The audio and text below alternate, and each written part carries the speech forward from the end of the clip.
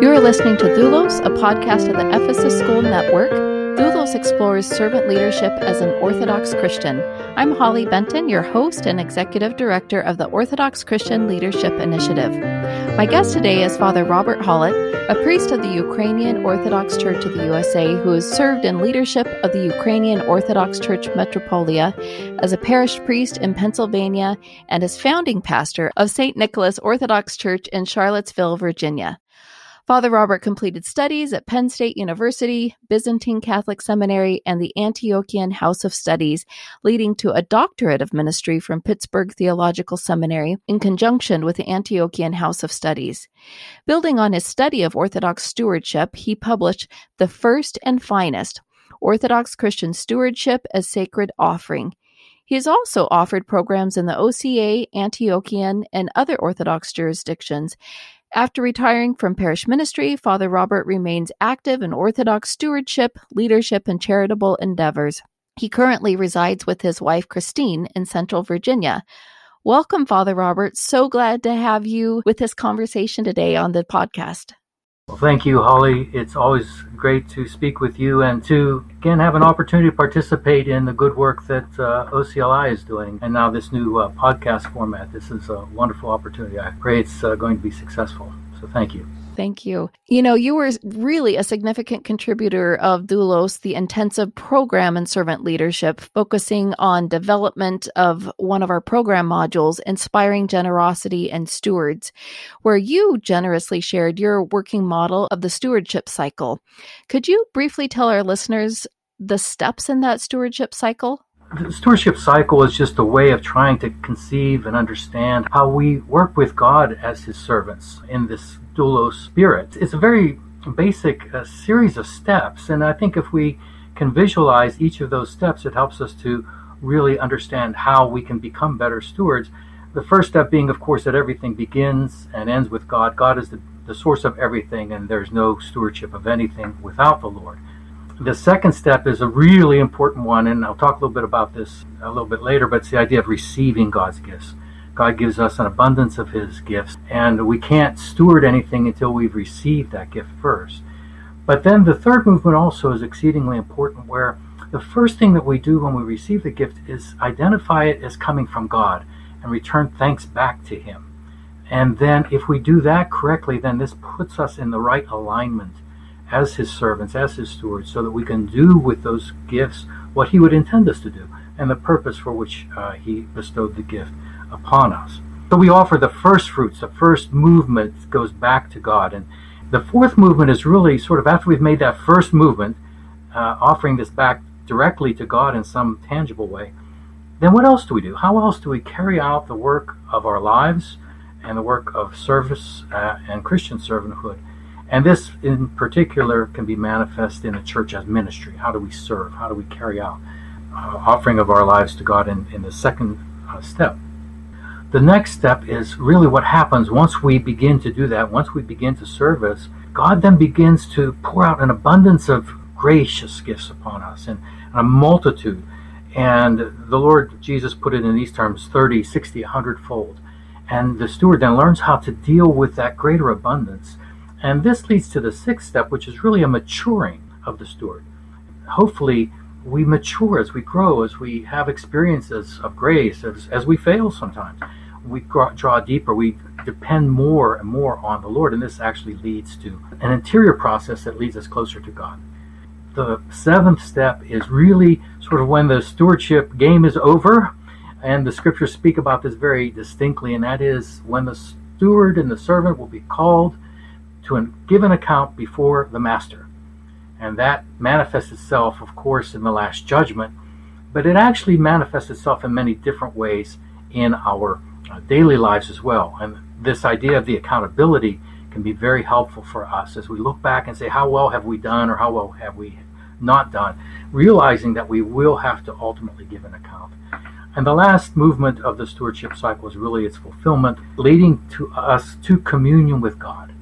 Well done, good and faithful servant. The Lord says to those who have been faithful, who have been good stewards, that communion with God is where all of this leads. So it's a very spiritual process, but it has very practical steps that we can isolate and identify as we go through it. So that's kind of an outline of the cycle in its various steps and stages. Wonderful. And I understand that we'll be focusing on offering the first fruits, or step 3, after acknowledging God as the source of all things, receiving, being ready to receive what he provides, and then offering back the first fruits. So except for the Feast of the Transfiguration, where many parishes today honor the practice of bringing grapes to the church for a blessing, how do you explain the concept of offering the first fruits today when we really no longer function as agrarian societies where seasons of harvest and gathering as community and celebration of the Eucharist were much more intricately connected? In mentioning the Eucharist, you've centered on the real offering of the first fruits of the Orthodox Church. From the very beginning, what has the Church done but gather together and give thanks to the Lord? Well, we give thanks to the Lord for all that he has done on our behalf, the cross, the tomb, his death and resurrection, his second coming, the sending of the Holy Spirit, all of these things. And we do that on the first day of the week. It's the first thing that we do. It's the offering of ourselves to the Lord. Having received the gift of salvation, we offer it back to him.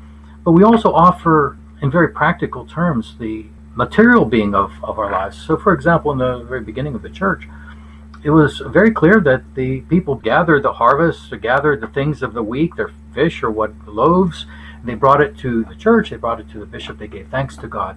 And then that would be distributed in a manner that was also used to glorify God and to help the poor. And so we see that offering was part of the very function of how Christianity worked in its earliest days. And it works that way today. I think there's something systemic to our thinking that somehow we are to bring something to God. I like to liken the idea of a child. Every priest knows this experience. The kids go to church school, and there might be the Sunday of the Cross, and they'll draw a picture of the cross, and they'll color it in, and the little child will run up. And what does he want to do? He doesn't want to hold on to the picture. He wants to share it with somebody. Mm-hmm. He wants to offer it to somebody. It becomes part of who he is that is now being expressed in thanksgiving to be received by a father figure or by a parent or someone else. And so it's that idea of offering, of sharing, that I think is very basic to our human nature, and something I think that the Lord just simply builds on in this idea of the offering of first fruits. And so in the Bible, there are many, in the Old Testament, many prescribed offerings where the Lord commanded and guided the people, say, yes, do this. This is part of who you are as a people, to offer gifts and spiritual sacrifices to the Lord, but to do it in a right way. And likewise, of course, then the church adopted these practices, tithing in the early church, and then also the blessing of the first fruits once a year, as very marked moments when we can identify this movement within our spiritual lives and within our actual practical practice, so that we can put into action as stewards what we're actually able to do. You suggested that we take a look at the story of the 10 lepers as a way to help frame the discussion around generosity and stewardship. So I'd like to read from the book of Luke, chapter 17 right now, the story of the 10 lepers. On the way to Jerusalem, he was passing along between Samaria and Galilee, and as he entered a village, he was met by 10 lepers who stood at a distance and lifted up their voices and said, "Jesus, Master, have mercy on us." When he saw them, he said to them, "Go and show yourselves to the priest." And as they went, they were cleansed. Then one of them, when he saw that he was healed, turned back, praising God with a loud voice, and he fell on his face at Jesus' feet, giving him thanks. Now he was a Samaritan. Then Jesus said, "Were not 10 cleansed? Where are the 9? Was no one found to return and give praise to God except this foreigner?" And he said to him, "Rise and go your way. Your faith has made you well." It's a beautiful story, and it's remarkable that the Samaritan, the one of the 10, was the one who turned back and gave thanks. What do you have to say about this passage, Father Robert? Well, it's foundational for me, and the movements of our heart are what really stewardship is about. The heart of this leper was changed. Not only was he healed physically, but his heart was changed. In terms of the stewardship cycle, he manifested that change in his offering of thanksgiving to Jesus, where he literally went out of his way and found Jesus so that he could make that offering. I think the point of the story is much to the fact that Jesus sent his blessing upon the 9 as well, but they didn't come to that realization and then act on it. And so I think stewardship happens when we come to the realization of that God is blessing us and receive those blessings, and then we act on it. We do something. We give thanks to him first and foremost. We go back to him, but then we ask him to lead us and take our lives and lead us where he would have us go. And that's when we become then truly the servants and also the stewards of the Lord. It strikes me, usually when I hear the passage, it's very clear, focuses on leprosy, which was a terrible disease. And that's what the leper received, was healing of his leprosy. But it struck me that he received like a bundle of gifts. And I think it's helpful, and we can understand how stewardship works and this inner process works, if we look at the bigger picture. The first thing that he receives is, from Jesus, he receives an identity. Jesus acknowledges him as a person. And of course, this was always the problem. And with the lepers, it's that they were shuttered away. Nobody saw them. They were not to speak. They were not to be part of a community. But Jesus asserts and affirms his personhood, his dignity. And that's the beginning of the relationship. And for people who struggle with self-identity issues, it's huge for us to realize that we are loved by God, that God recognizes who we are. And the leper also received, in that first encounter, he received hope. He had no hope before Jesus came, and now he has hope that somehow his life is going to be better. It's interesting, what does the Lord Jesus give him first?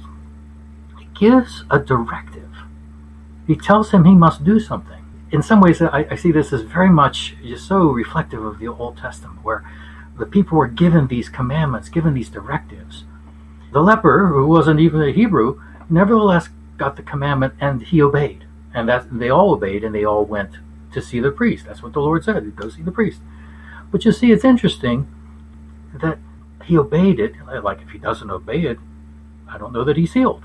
But he obeys it, and in that obedience now, he's hearing the words of Jesus. He's responding to the words of Jesus. That's sort of the whole template, or the whole inner working of how he gets to the third movement. It's by this inner process that I think is so important. Jesus doesn't say, well, be healed, and then go see the priest. It's like that process has to happen internally. And so he discovers his healing when he is obedient, when he is serving the Lord's words. Those of us who have been involved in church service know, so oftentimes it's on the road. When we're beginning to try to be obedient to the Lord and servants, that's where the Lord begins to do his work. The disciples on the road to Emmaus is reflective of that as well.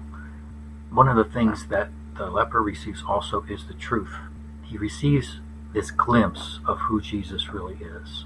He receives this idea that Jesus is worth seeking out, that there's something magnificent and marvelous about him, and that he must go and find what that is. And of course, all of that leads him back, and leads him to humility, which is the right place of the starting place of the relationship he would have with the Lord. Physical being is healed, but as is often the case in the healings in the scriptures, there's also this spiritual and emotional healing that takes place as well. And so then he is now at a place where he offers thanksgiving, and he is in the place where he can truly serve Christ however Christ would have him serve. And that's that third movement, that offering of oneself to the Lord in willingness to be his steward of the great gift that he has given to us. I think some of those dynamics of receiving the gift, but then also seeing the breadth and the depth of it all, and then responding to it by giving thanks to God in a very practical, tangible way. When people discuss stewardship, we often hear about offering my time, my talent, my treasure back to God. But with this model, and of course through Scripture and the truth of the church, we understand that it's not our time, it's not our talent, and it's not our treasure. The Lord is the one who provides. What I like about what you've offered to this program is you've added a couple more T's. Besides time, talent, and treasure, you've challenged us to think about consecrating ourselves to truth and to trust. I like this. It's easy to remember those 5 T's. Could you say a little bit more about each one and how this relates to offering the first fruits? Well, I can tell you that as I've gotten older, I've realized that time is so exceedingly precious. I think it's kind of a given, especially in our age. We talk about it a lot, but I don't know that we always realize how precious it really is. And that's why we sometimes waste it. And we don't steward it well. But then also our talents, too. And as a priest, I've just been blessed to encounter so many talented, wonderful gifts of people, and it's not always the obvious talents or the things that would catch people's attentions, but just the ability to show care, to love, to do wonderful things, and of course the treasures, the abundance of the things of this earth that the Lord gives to us, especially for us as Americans. I mean, we've just been so blessed with the material treasures of the earth, and all of these we can offer back to the Lord. But the truth and the trust are interesting, because this truth, I alluded to it a little bit talking about movement 2 and 3, that as we go through life and as we engage with what God gives to us, He reveals His truth to us. God is the Lord and has revealed Himself to us, as we say at Matin. This revelation, this truth, isn't just an external reality. It's something that is at the deepest core of who we are. Then we become the people of truth, which is why we're so different, or we need to be so different from the devil, who is the father of lies. And I think in an age where truth seems to be negotiable and seems to be, unfortunately, not cherished in quite that way, I think that we as Christians, especially the truth of the revelation of who we are as children of God and made in His image, becomes a starting point. But the whole of Christian revelation is that truth, as well as other truth, scientific truth, etc. All truth is truth, and it is of God, reflective of God. The last one is trust, and if we've had an erosion of truth in our age, I think trust has really been one of the great victims. We simply don't listen to each other anymore. We don't trust each other. And I'm not sure that doesn't even carry over sometimes into our spiritual life. Do we really trust God? I think that's one of the reasons why God allows us to be tested, is so that we can ask ourselves, go back to square one and say, do I trust God? Do I believe that the words that Jesus spoke to me, that something's going to happen? And so it's like the leper, am I going to receive His command, receive His word, act on it, and allow Him to show me His way, His lordship? The leper, again, is a great example of trusting the Lord and being obedient, and then finding the realization of that. I really think that in our society, and in the churches too, that we really have to build trust. And this builds the bonds of fellowship, not just simply in a superficial or social way, but the bonds of fellowship, of deep relationships of love and trust, can transform and transfigure what we're doing as churches. So we offer back to God what He's already provided: time, talent, treasure, truth, and even trust. The church might be the recipient of those gifts, but the offering is not to the church, but to God. And it is the church that stewards that gift. I find that really turned a light bulb on for some people who heard this message early on when you delivered it in some earlier workshops. Could you say a little bit more about the offering being made to God and not necessarily to the church? Yeah, our focus when we come before the Lord is to offer worship to Him, okay?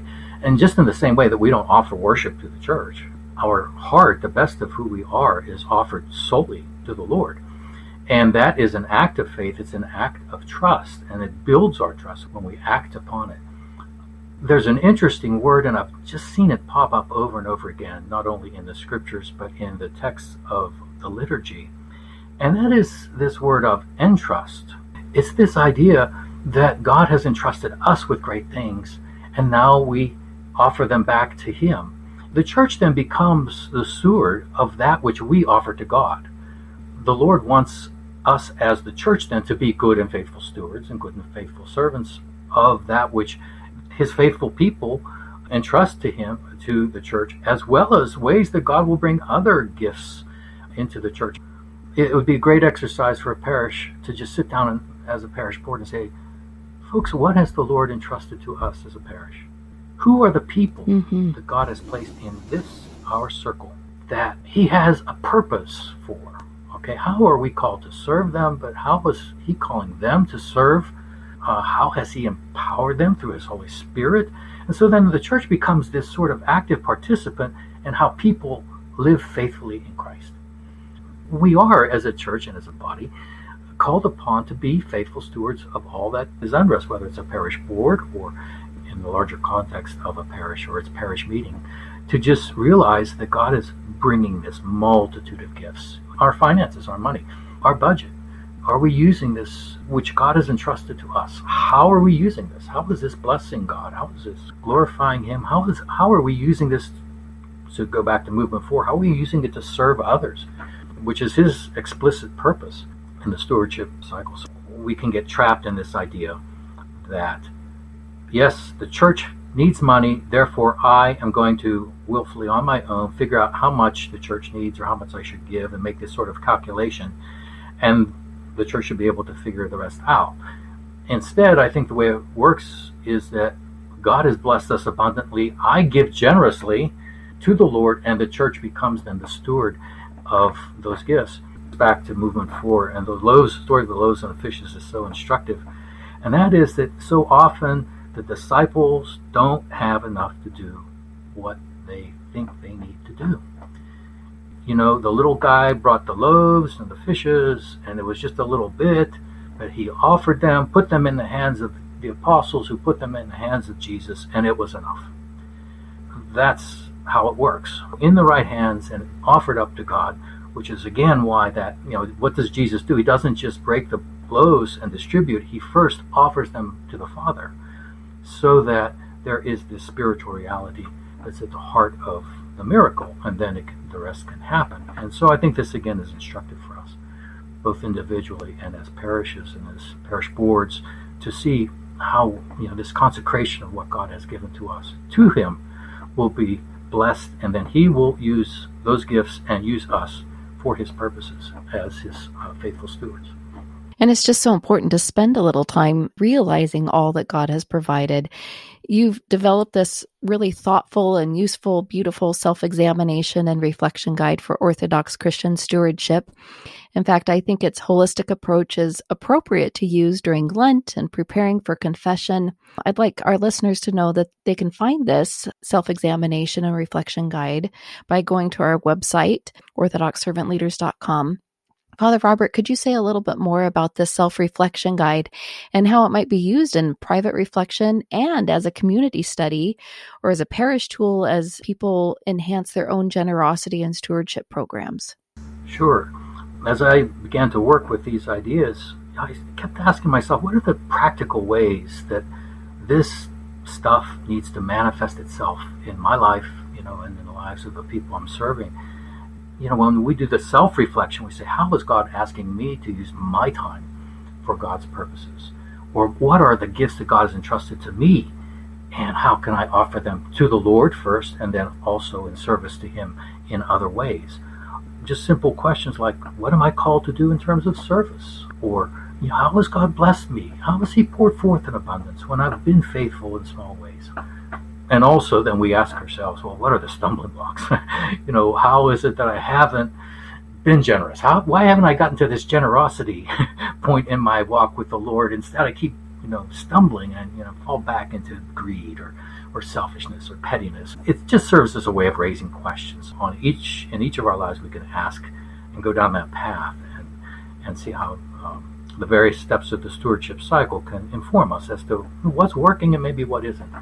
Really as a way of accountability, so that in part I developed this for my own use and for others as a help in confession, as an examination, preparation for confession, and to say, yes, Lord, I haven't really given the time for this work, or I haven't developed this gift, or I've forgotten to pray and consecrate my first moments of the day to You. Just things like that come across as we go through our own personal reflection. And we confess that, not to beat ourselves up, but to say, the Lord forgives us. Let's move on. Let's be good and faithful servants. Wonderful. Thank you so much for providing that for us, Father Robert. Thank you also for your generous contribution to the Doulos program, for the thoughtful work you've done around this important topic. At the end of the day, the words from the Gospel of Luke ring true. For where your treasure is, there your heart is also. I know I stand condemned by that wisdom, yet I see that wisdom itself as the treasure which gives me hope in God's rich mercy. Amen. Well, thank you, Holly, for the opportunity to once again hear your thoughts on this and to be inspired to think more deeply for myself, and then also to put into practice that call and to be the good and faithful servant, and to realize the treasures that the Lord has bestowed upon me and that opportunity that I have to share them with others. So thanks be to God for all. Thanks be to God.